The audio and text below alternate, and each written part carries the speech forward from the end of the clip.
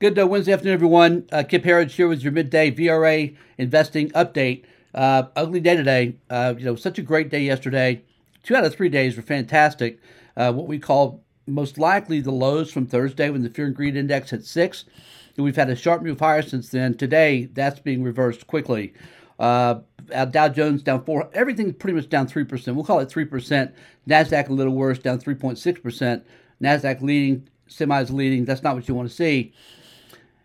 On the backs of what happened with Target today, Target, as I'm sure you know by now, down 26% on a big miss to earnings on margins because of inflation.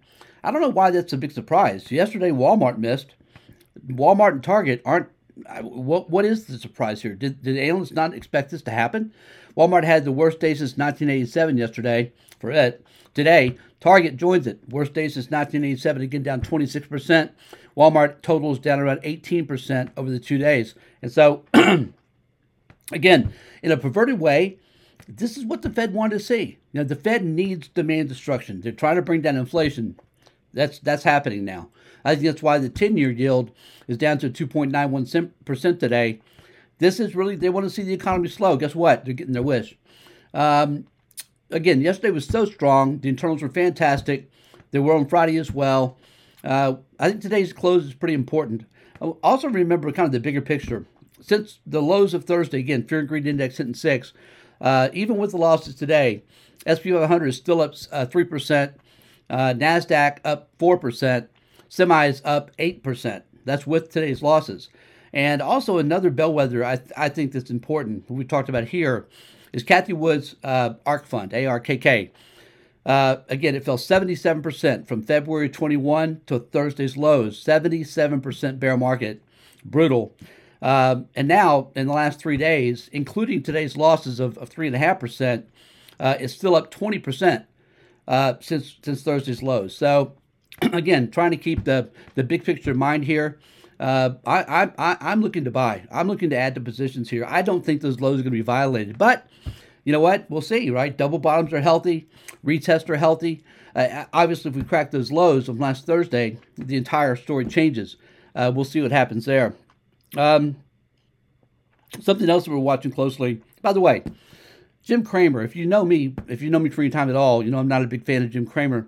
He blocked me on Twitter a long time ago, years ago, for for asking for an interview to talk about his returns, which he's made money for people. I think it's 2 out of 19 years. I think he's beaten the markets 2 out of 19 years with his foundation fund that he talks about on the show. The Nazi Jim Cramer last night, this should have been our tell, turned bullish on the markets. Is it any wonder that we're getting hit today? Okay? Wrong way, runway. Jim Cramer, the Nazi. Why do I call him the Nazi?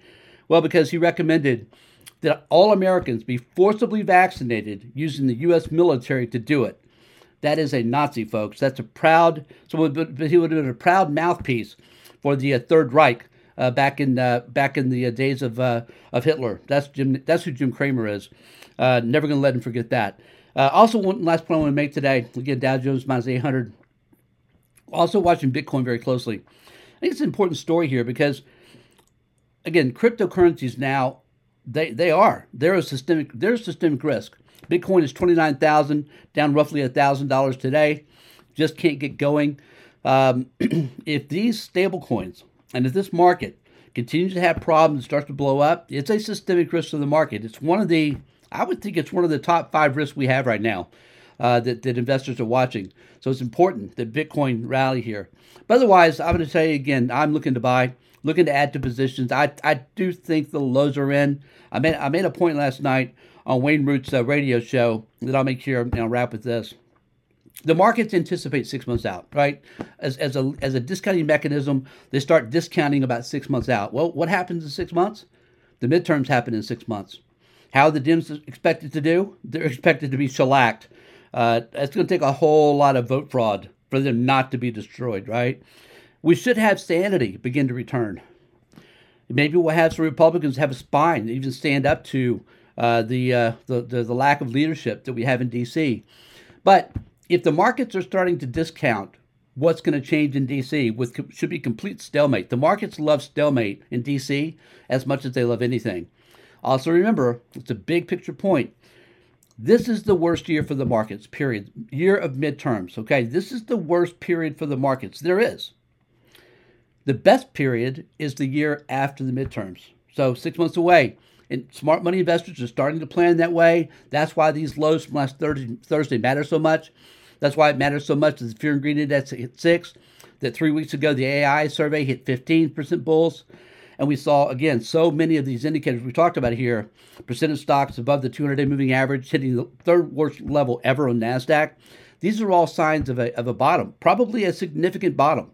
And until that changes, that's the view we're going to take here. It's the view I'm taking for sure.